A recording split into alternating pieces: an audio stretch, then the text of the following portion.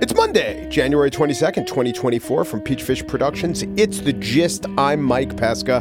The DeSantis candidacy. What it lacked in appeal, it made up for in discomfort. Ultimately, Ron DeSantis and the voter did not connect, except on the fact that neither one liked the other much. There have been three main explanations for why the DeSantis candidacy was, if not a disaster, then maybe a disappointment.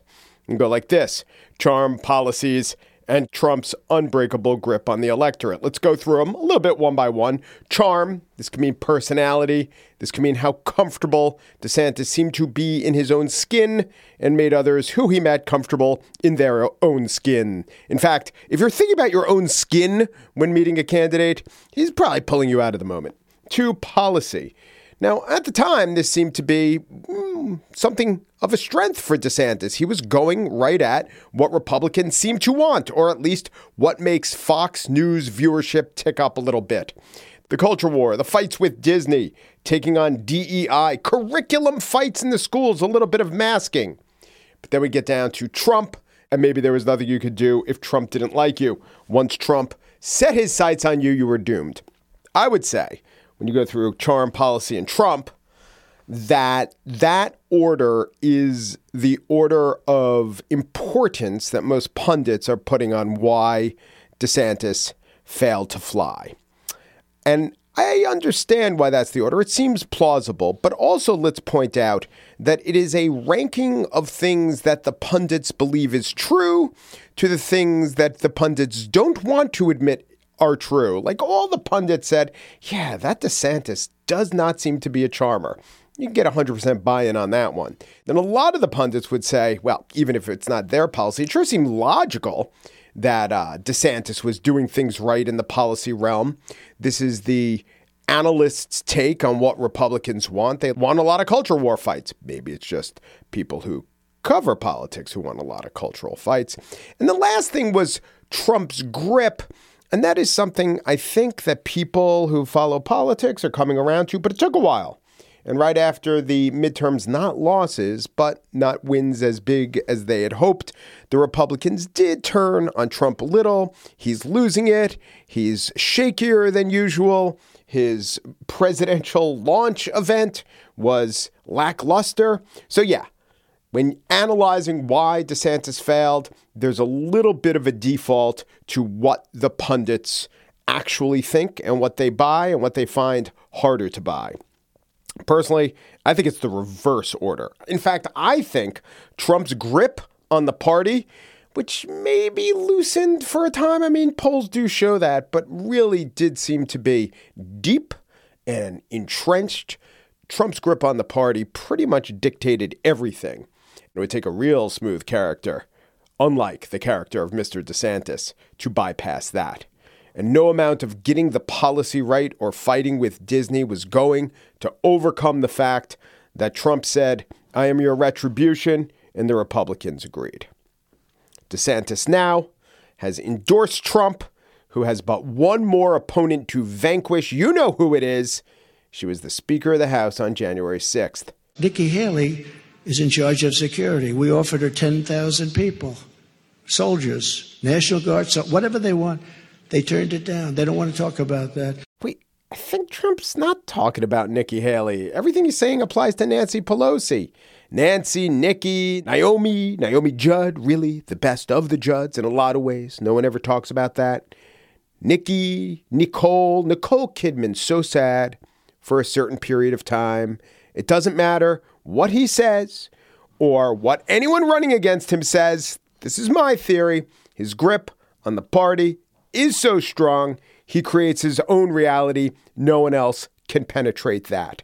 He's destined for the nomination, Naomi Nation, the nomination. The inflation is the point when you think about it, which is all happening on Barack Obama's watch. Joe Biden. All hail Donald Trump for president, whose main line of attack is that his rival, Joe Biden, has lost his mental edge. On the show today, well, it's not a Trump nomination yet. We will get to hear from Trump's surrogates who are making the case. Men like Tim Scott, who have a wealth of statistics to share with CNN, and we will tell you why CNN, NBC, others who should be arbiters of truth, really more into feelings. But first, on to the Granite State and the host of the Beyond Politics podcast, Matt Robeson, former congressional staffer, and Paul Hodes, former U.S. representative from New Hampshire, to tell you why, in their opinion, Haley maybe kind of has an outside shot. Let's listen.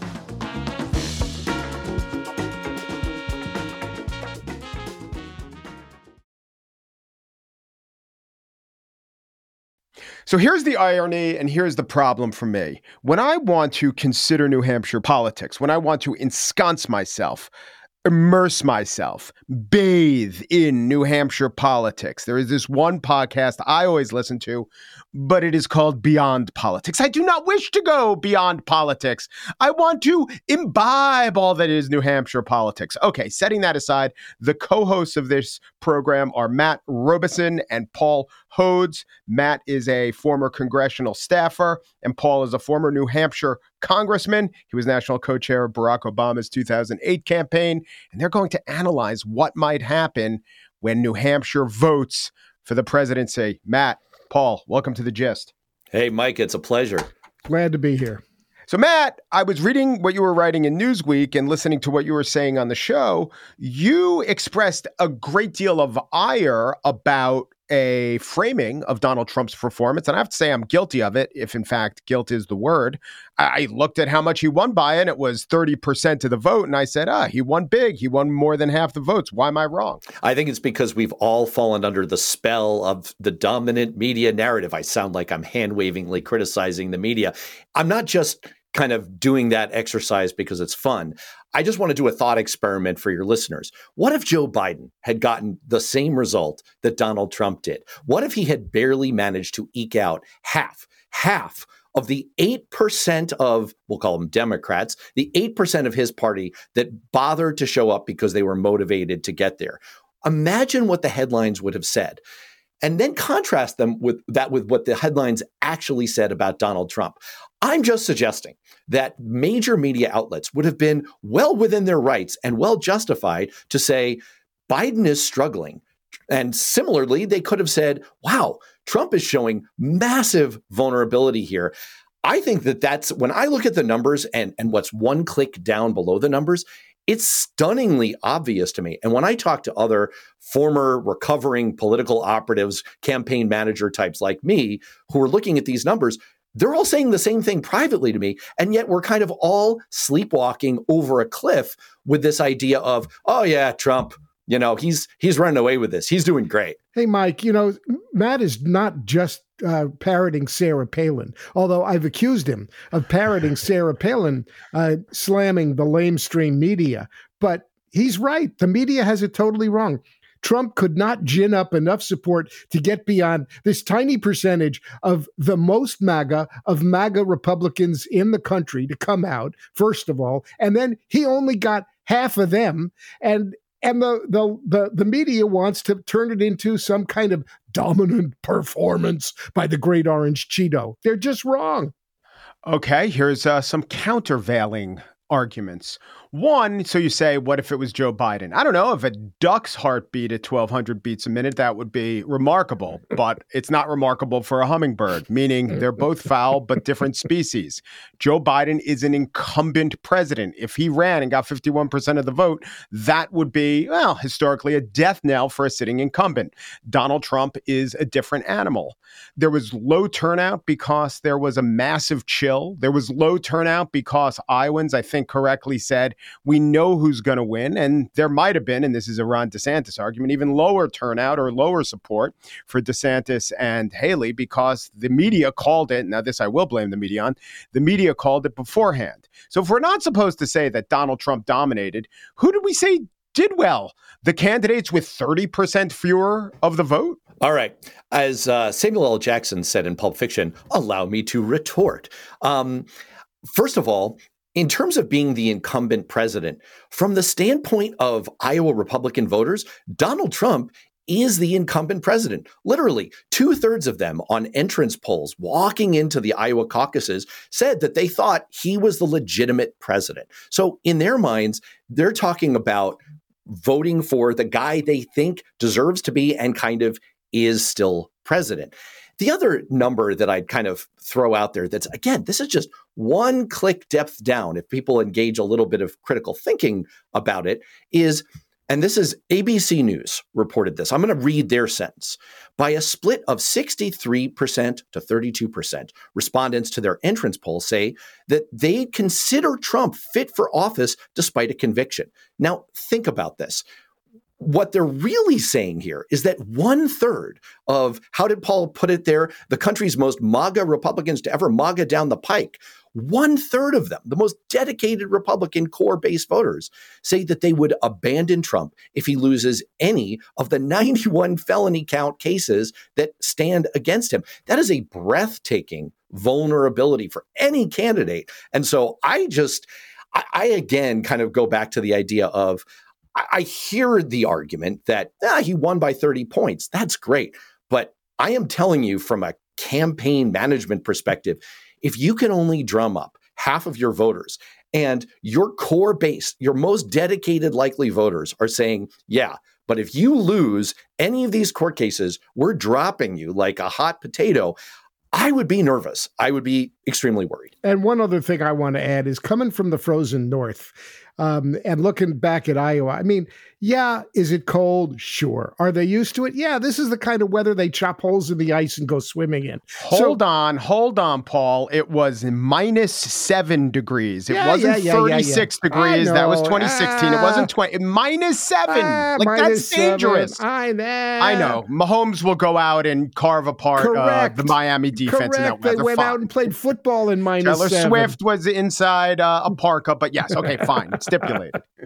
Well, but one point about that, you realize that there are 1,600 Iowa caucus sites. Most of them are in people's literal basements or church basements. What you're talking about is, can you manage to get into your car and roll down the street to your local church basement? I think most Iowa people would say, yeah, I can do that. Not too worried about the weather. Right. So why this really matters is because of perception. I mean, why it really matters is Trump won 20 delegates of the 1,100 he needs. So almost nothing. But it matters in terms of perception. And so therefore, you could say if Nikki Haley, specifically Nikki Haley, were seen as having a good showing in Iowa, she might have a better chance in New Hampshire. But I would say that's true. It's debatable. It does all dissipate, whether your analysis is correct or my more mainstream media analysis is correct. It does all dissipate with the New Hampshire vote, right? If Nikki Haley does rather poorly, then maybe we could go back and say, okay, some portion of it was because we overinterpreted Iowa, but really in a week or in a couple days, it won't even matter if we got Iowa right or wrong. Well, the New Hampshire results will be what matters. Mike, you're right about the perception and the importance of the perception, because I think we're already seeing some of that at play in New Hampshire, where polls before Iowa had Nikki Haley with momentum, closing a gap. One poll had her 7 points behind Trump. And now polls are showing perhaps a double-digit gap. And I think that's because of the perception that the media created around what happened in Iowa with Trump. Now, the New Hampshire primary is always volatile, and nobody makes up their mind finally until, they're actually like stepping into the booth in New Hampshire. They wait till the very end to really make up their mind. But the perception, as you put it, really, I think has hurt Haley a bit coming into New Hampshire. And if I can build on that for a second, I would also argue that this isn't necessarily about Nikki Haley. Sure, it matters whether or not Donald Trump faces a long slog to the nomination and a well-funded opponent that would be going up against him and bringing him down. I think this is largely about, forget Haley for a second, the arc of his candidacy against Joe Biden. back in the 1950s and 60s, one of the ways that public opinion was turned against the KKK was this Stetson Kennedy-inspired campaign called Frown Power, where the idea was if you can show some social sanction to the idea of, hey, it's not okay to be in the KKK, if you can show some public pushback to that and give people the signal of what this all means, you can actually have a real-world effect on their opinions and the way that they'll behave. And it worked, at least to some degree.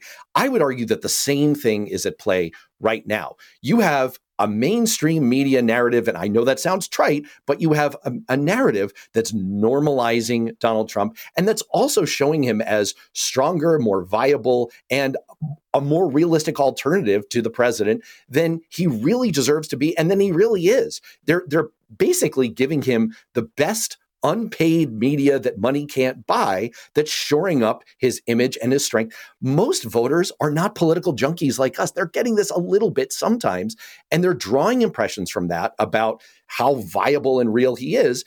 And that has a real danger of becoming real in their political behavior. But they didn't even play his MSNBC and CNN didn't even play his acceptance speeches. They make a big show of Trump's a liar. We can't give you unfettered, uncut access to him. Absolutely true. But I mean, they also have a vested interest in maintaining the storyline here. I mean, it was estimated back in 2016 that he received about $2 billion of what we call euphemistically earned media in the trade, free media, right? As a campaign person, you are constantly trying to get media for your boss. When Paul was a congressman, when he was running for the U.S. Senate, we obsessed about how do we get this guy on Mike Pesca's show? How do we get him in the newspaper? You're going to see so many stories coming up this week, and we've lived them, Paul and I. When Paul was a major surrogate for Obama in 2008, the Obama campaign had Paul going around to all these little diners and doing what you picture on the West Wing as campaigning in New Hampshire. It's real. We'd sit down Paul would sit with 5 voters in a diner in Peterborough, New Hampshire, and it's real, but it's a Potemkin Village thing. It's being done for the benefit of the reporter who you're trying to entice and come along. And that's really what this is all about. That's what you're seeing in New Hampshire. And yeah, I mean, I think that the incentives of the media are very much in question here. And even if they're not covering Trump's speeches, even if they're not like giving him all the free airtime that he enjoyed back in 2016, by reporting things the way they are very much helping him. Yeah, they have certain biases, but isn't one bias a bias towards excitement and drama and a race? And in fact, maybe acting as if Nikki Haley has a shot and can come up from nowhere, and emphasizing that one poll that you cited, which was the only poll that has ever showed her within 10% points of Trump. Isn't that a bias? Absolutely. Look, it's their job to sell airtime to their advertisers. Okay. That's what they're trying to do. They don't care about informing us. They don't care about telling us the real facts. What they care about is selling advertising time. So of course they want a horse race, because in New Hampshire, politics is the state sport. It's what everybody, it's like people go to bed with scorecards for the politics during the primary. Oh, I scored a Haley. Oh, I got a Trump. Oh, I saw Christie. Oh, yeah. So that's the big deal in New Hampshire. And of course, as Matt said, I ate a lot of scrambled eggs and muffins with people in diners, but I didn't do it. If we had blood results from you, campaign season and not campaign season, would we be able to tell via cholesterol level when you were campaigning? My LDL went you know crazy. How you could tell? When Paul would call me up and he sounded like the undead, and he'd say, Matt, call the attending physician of the Capitol. I need a Z-Pack. And Paul would literally go until he collapsed. Like this actually happened. Sorry, I'm committing a HIPAA violation here, Paul, but that's okay. Go ahead. HIPAA me, baby. HIPAA me. Yeah, no, this is a very, very real thing. The point I was making was I'd eat scrambled eggs and English muffins all day at the diners for an audience of a scrum of reporters, right? Yes. I mean, I didn't, yes, it was nice to meet the voters, but when I was surrogate for Obama, it was because we were trying to make some news somewhere, any way we could. And that's what, that's what, This year, there may be a little bit less coverage in New Hampshire. People are, whether it's budgets or what's going on, it's maybe a little bit harder for some of the also-rans to get some coverage. But Mike, I'll give you a flavor of this. I mean, one of the things that Paul and I experienced in 2008 was we would go to on primary day itself, we were dispatched to various polling places. They cared more about Paul. He was the elected guy. I was, the behind the scenes guy. But we were meeting with voters as they were walking in and out to vote. And in New Hampshire, if you are an independent, what they call an undeclared, about 40% of voters are, by the way, in New Hampshire, you can vote in either primary. And we encountered lots of people. They say the plural of anecdote is data. Well, we got a lot of data that day on people who came to us and said, well, I'm trying to decide between McCain and Obama. That's where people were in their mindset. This was a very live question for them. And the very fact that people who were such diametrically opposed opposites in political terms were, kind of in a horse race in these voters' minds says everything that you need to know about, first of all, voters see these things very differently than political junkies like us, right? And, the impressions they get are from, these media touches that the campaigns work so hard to build up. And so this stuff really does matter. That's why we go through these exercises. And that's also why Haley may be, may have a shred, a glimmer of some kind of hope, a little hole in the line. If the line, a shred of a glimmer of a scintilla of a whiff. If a linebacker goes this way and the guard pulls that way, and maybe I can get in a hole, and maybe if I keep churning my legs, I'll get 3 yards. It's Lloyd Christmas. It's you're saying there's a chance. I'm saying there's a chance because of the undeclared voters, the 4,000 Democrats who switched parties to undeclared. Hope maybe some of them want to vote in the Republican primary. The Christie voters who now have no home except for Haley. The undeclareds who really, by and large, are unhappy about Donald Trump and think that if New Hampshire puts up the bulwark against Trump, we not only go down in history, but we save democracy. And maybe even if it's frigid and it snows on Tuesday in New Hampshire at -7 degrees, a swell of undeclareds comes out and propels Haley up the charts to, I don't know, maybe close. Okay, so maybe it'll happen. Maybe it's wish casting. I think it is.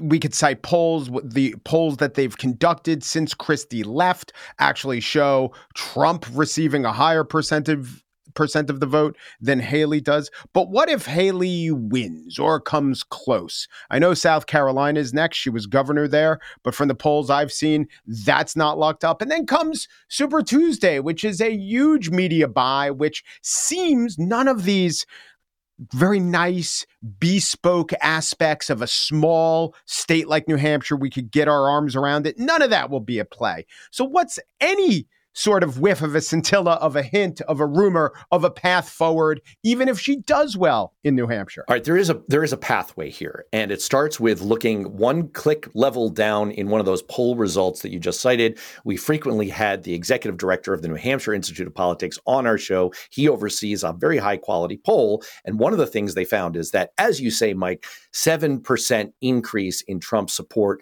since Iowa, but about half of that is driven by the perception of how well he did. The voters are citing the Iowa caucus as the reason. So that's another way of saying that everything we've been talking about here in terms of media coverage and momentum is real, and it could benefit Nikki Haley. If, as you say, she does really well in New Hampshire, then yes, she is down about an average of 50 to 25 in South Carolina. But it is her home state, and she has doubled her support there in the last 2 months. And what we've seen before is these kinds of insurgent candidacies do get money bombs if they do really, really well in New Hampshire. What does a Nikki Haley whiff of a chance look like? It looks like staying viable enough, doing well enough in New Hampshire, staying viable enough through Super Tuesday so that she's in it, so that if these cases start to get significant coverage and Republican voters start to get more uncomfortable, she is at least in the ball game toward the end. Not high probability, but possible. Why is it important to lay out this case. I might think, all right, you could convince me she has a 7% chance. Maybe you want to make a bold case that she has a 17% chance. I don't know what you'd put the percent, but why is it so important for you guys to do that? Because we're relentless, optimistic idealists, and we've got to hope there's a chance for democracy and some sanity in order to gin up happiness among our Democratic colleagues so that Democrats think, hey, there's some kind of contest where maybe we're not running against Trump. Except the backwards thinking about that is Haley's a better candidate against old Joe Biden than Trump is. So right. Democrats who, yes, we're patriots. We care about democracy. We want Haley. But on the other hand, we're scared of Haley because she could beat our guy. But your answer is so honest, and I think that's exactly right. And I think that's the problem, because when it turns out that Nikki Haley doesn't win, or doesn't win by a lot in New Hampshire, I'm going to just say doesn't win, or the 7 or 17% chance doesn't happen, what are Democrats to think? They will despair. They will buy into doomerism. They will believe that Nikki Haley was our only hope. They will also think that come a general election, that if Trump wins, well, it's very good to be motivated by that, but I think that they will over despair based on that. We have lived through a Trump presidency once.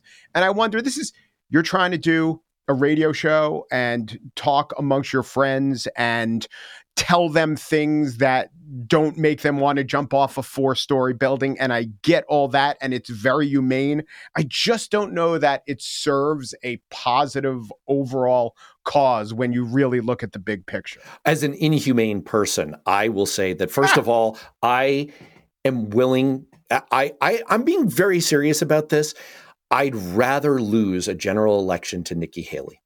I'd rather, if that means that we don't face the very real chance, and I think it's a very real chance, of the end of the republic under a second Trump term, then I'll live with that. Nikki Haley is way too conservative for my personal political tastes. I think there are real negative consequences for the people of America. Boy, that sounds highfalutin. I think there's real negative consequences, but I would take that because she believes in the Constitution. And the other thing I just sneak in and say is, no, all hope is not lost. I mean, remember, only 5 states have changed their party vote in presidential contests in the last 2 elections. Only 5 states. Both parties start with a base of around 220 electoral votes. It's like the Democrats with 222, the Republicans with 219. So this is going to be a close election no matter what. If Haley goes down, as is probably the case, all hope is not lost. Not by a long shot. We are very, very much in this. It just means that we have to focus like a laser beam. And I do think that there are plenty of indications that what we're picking up in polling, Joe Biden's low approval numbers, some of the matchup problems. Look, Americans have been saying through pollsters that they are unhappy for a very long time. The median number of Americans who say that the country is on the wrong track over the last decade, 71%. But if you look at their individual answers, are they happy with their own economic situation? Do they feel that things are getting better? Are they bullish about the future? All of those individual numbers are much, much better. And so I do think that as the race clarifies into Trump versus Biden, and it's that kind of a choice, Biden is going to start to do a lot better. And look, except for the fact that Trump is a phenomenon, he's a loser. He's a thug. He's a pig. He's probably going to be a convicted felon at some point, and he's a traitor. But other than that, well, I like pigs, but except for Trump. But when we're going to have to turn around and then start making sure people understand that, Biden is a winner, Trump is a loser. We're running against a loser, and ultimately, as a Democrat, yes, is it a huge chance for our democracy? Yeah, but would I rather run against Trump? I think I would. Paul Hodes is a former New Hampshire congressman. He co-hosts Beyond Politics with Matt Robeson, who's a former congressional staffer. I listen to it all the time, glued to it for the New Hampshire primary and beyond. Thank you, gentlemen, so much. Thank you, Mike. Thanks a lot.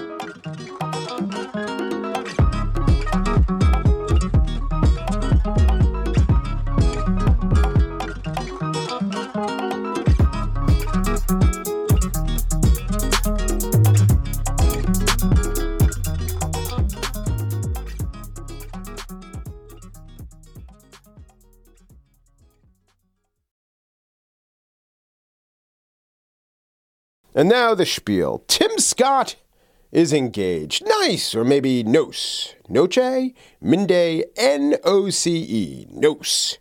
That's the girlfriend. She said yes, which is the last line of the first paragraph of the coverage by Maya King in the New York Times, Senator Tim Scott of South Carolina, who for years faced speculation about his marital status, on Sunday proposed to Mindy Nos, his girlfriend and an interior designer who lives in Charleston. Faced speculation about his marital status. What could that mean? Faced speculation. It's on his tax forms. He would always say single, never been married. So what's the yeah, it's that he was gay. Now, there was no real question, concern, proof, stronger than rumor that Tim Scott was gay. But when you wrote an article about Tim Scott, you had to mention, in however sly way you could, the questions, well, is he gay? And maybe you quote someone else, quoting someone else, denying that he's gay. The best version of this was a Washington Post story by Ben Terrace. Ben Terrace, a really good journalist. And he wrote a piece which flat out said, I do not want to engage in a wink, wink, nudge, nudge, confirm bachelor. He is just a bachelor. I can confirm he is a bachelor, said Ben Terrace. I was there when he flirted with waitresses. I know that he says he has sex with women. Right? You're writing about U.S. Senator. But there was a clause in this Washington Post story that I thought could be the new euphemism to end all euphemisms. The joke has always been that he is secretly gay or something, an unnamed operative told me. I don't really buy that. But he's got an interesting history. And then the operative sent Terrace a dossier that, quote, included details about Scott having owned property and shared a jet ski with male friends. Well, let us put an end to all speculation involved in individual or tandem watercraft. Tim Scott is engaged. Mindy Nos, nice or noche, has made an honest man of him. But not so honest that he would go on CNN and say something other than this. When you have DAs around the country that says it's no longer a crime to steal $1,000 worth of goods, and those stores start closing in San Francisco and across the country, you ask yourself, what president allowed that lawless behavior to continue? That's Joe Biden. The answer is Donald Trump. Larceny theft in San Francisco peaked in 2017, Trump's first year in office, at over 44,000 incidents. It stayed high, 39,000 the next 2 years. Then, of course, cratered during the pandemic when everything was locked down, but never came back to those levels of the Trump years. Yes, it went to 32,000 in 2022, but last year, 14,000 larceny thefts. Now, every anchor of every national news show can't know the crime stats in every city, but San Francisco became this iconic example because they voted out the DA, Chesa Boudin. Dana Bash, hosting CNN's State of the Union, probably remembered this, and that was in 2022. Boudin was recalled as supported by the Democratic mayor and replaced with a Democratic DA. And all of that was on Joe Biden's watch, too. It was all irrelevant. I mean, you can't blame Joe Biden for shoplifting in San Francisco. But those are the accurate stats. It kind of is the worst example to show that Joe Biden had an impact on shoplifting in a city, that shoplifting there was lower than during Donald Trump's time in office. But that wasn't the only stat that Scott tried to slip by. He went with a national economic claim as well. 7 million new jobs, the lowest unemployment rates for African Americans, Hispanics, Asians, a 70-year low for women, and a 50-year low for the majority population. That during the Trump years. And during the Biden years, America did better. Trump created 7 million jobs. Checks out. Under Biden, 14 million. Trump took unemployment to new lows, and then Biden took it even lower. I would like my news anchors to jump on misleading national economic statistics, but I understand if they can't. Fact-checking numbers is tedious. You know it's the right thing to do, but you might not have all the appropriate figures at your fingertips. What CNN did do was less great. They invited on a Democratic senator, Chris Coons, and allowed him to recite competing data. He said that unemployment was below 4% for the longest stretch in 15 years and talked about the 14 million jobs. That leaves the viewer to somehow be expected to adjudicate the competing claims. And even if an anchor were to jump in and say, yes, you're right, and by the way, the last guess was wrong, that would have less of an impact than just telling Tim Scott, wait a minute, but Dana Bash, she didn't do any of that. She took a different approach. Can I just push back on that a little bit because you brought it up? What you said about the data, it may not be wrong. It is right. You should say it's right. You should have said Tim Scott's stats were misleading. That should have been noted. But actual facts and accuracy wasn't as important as the point that Bash wanted to get to. It may not be wrong, but you know better than I do, the way people feel is how they vote. And despite all of those accomplishments, President Biden is having trouble breaking through with voters, making particularly working class voters, young voters, those who he historically has had as part of his coalition. They're not feeling it.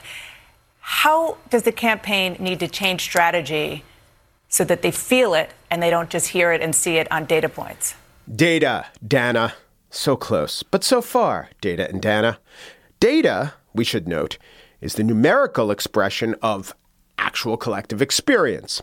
One answer is for the media not to say, oh, numbers, sometimes they include decimal points, who can ever really know what they mean? Give me some feelings, hit me with the feelings. You're a news show, you're not a feelings show. I do understand the political questions. I do understand that winning campaigns connect via the heart and not the head. But before you can get to that strategy of emotional connectivity, how about just as a news show, a smattering of some actual facts? Because you are in the nonfiction business. You can say, here's what's actually happening. I do understand.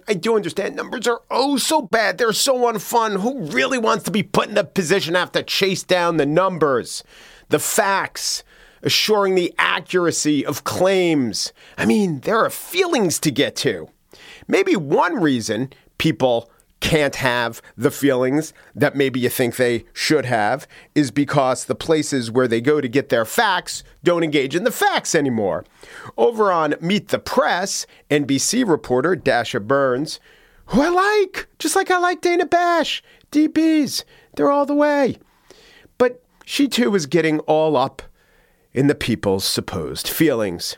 They feel that the Biden administration touting how good the economy is when they don't feel it is out of touch, and they feel kind of slapped in the face a little bit. They feel slapped in the face, and if you don't hold their hands and tell them the economy is really bad, even though it's not, you're doing something wrong. Look, I know, I shop. I know Frosted Flakes are really expensive, especially compared to a couple years ago. Everything in the grocery store is. But almost everyone has a job. Wages are outpacing inflation. You could buy a used car without paying new car plus pallet of Frosted Flake prices. The Michigan Consumer Sentiment Index rose 13% in January to reach its highest level since July of 21. Oh no, I said a number. I said two numbers, including the date. We can only really say how the number makes us feel, according to NBC. And if you don't acknowledge people's feelings, that's right. Like that's not how you get there. That's the course correction that a lot of Democrats are asking campaigns for. Campaigns are won and lost. I think we would agree on this. And how you make people feel. Yeah. Absolutely. Not on data, not on numbers, not on spreadsheets. Spreadsheets, slide rules, abacuses? Come on. A political campaign doesn't have to pander to the voters' feelings. I get why media thinks it does. Pandering to viewers' feelings are exactly how they chase audience. But a political campaign can go out there and relentlessly talk about lower gas prices, low unemployment, high wages. You don't fear insulting the voter by touting your success. That's just nuts. You know, the Dow's at a record high. You didn't know that? That's Joe Biden's fault. You don't know that. If Donald Trump were president, you don't think he'd be saying, 400 to 500 times a day, look at the Dow. The Dow's high. How's your IRA, 401k? You got to love the Dow. Love the Dow. There'd be all these pieces saying, not everyone invests in the stock market. And even though the Dow's high, what about the little guy? And Donald Trump, he's so stuck in 1985 when the Dow was the only game in town. But it wouldn't matter. He'd be out there selling the Dow, rightly so. Dow, Dow, Dow. Jobs, jobs, jobs. He'd act as if he were feeling great about the economy, and his legions of fans would feel great about the economy. And soon, when a whole bunch of people are feeling great about the economy starts feeling great about itself. Everyone else comes along. That's the feeling you generate. It's not a fear of numbers, actually good numbers. Don't fear them. Embrace the numbers. Numbers are just numerical representations of actual good things happening right now. And especially, I say, embrace the numbers, accurate numbers, you, Senator Tim Scott. May you have many years of marital happiness. And as interest rates lower and your purchasing power increases, perhaps you will invest in more jet ski weekends with the boys.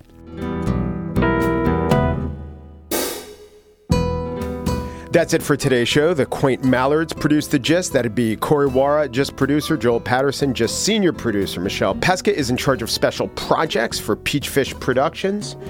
The Gist is sponsored by AdvertiseCast. For advertising inquiries, go to advertisecast.com/thegist. Thanks for listening.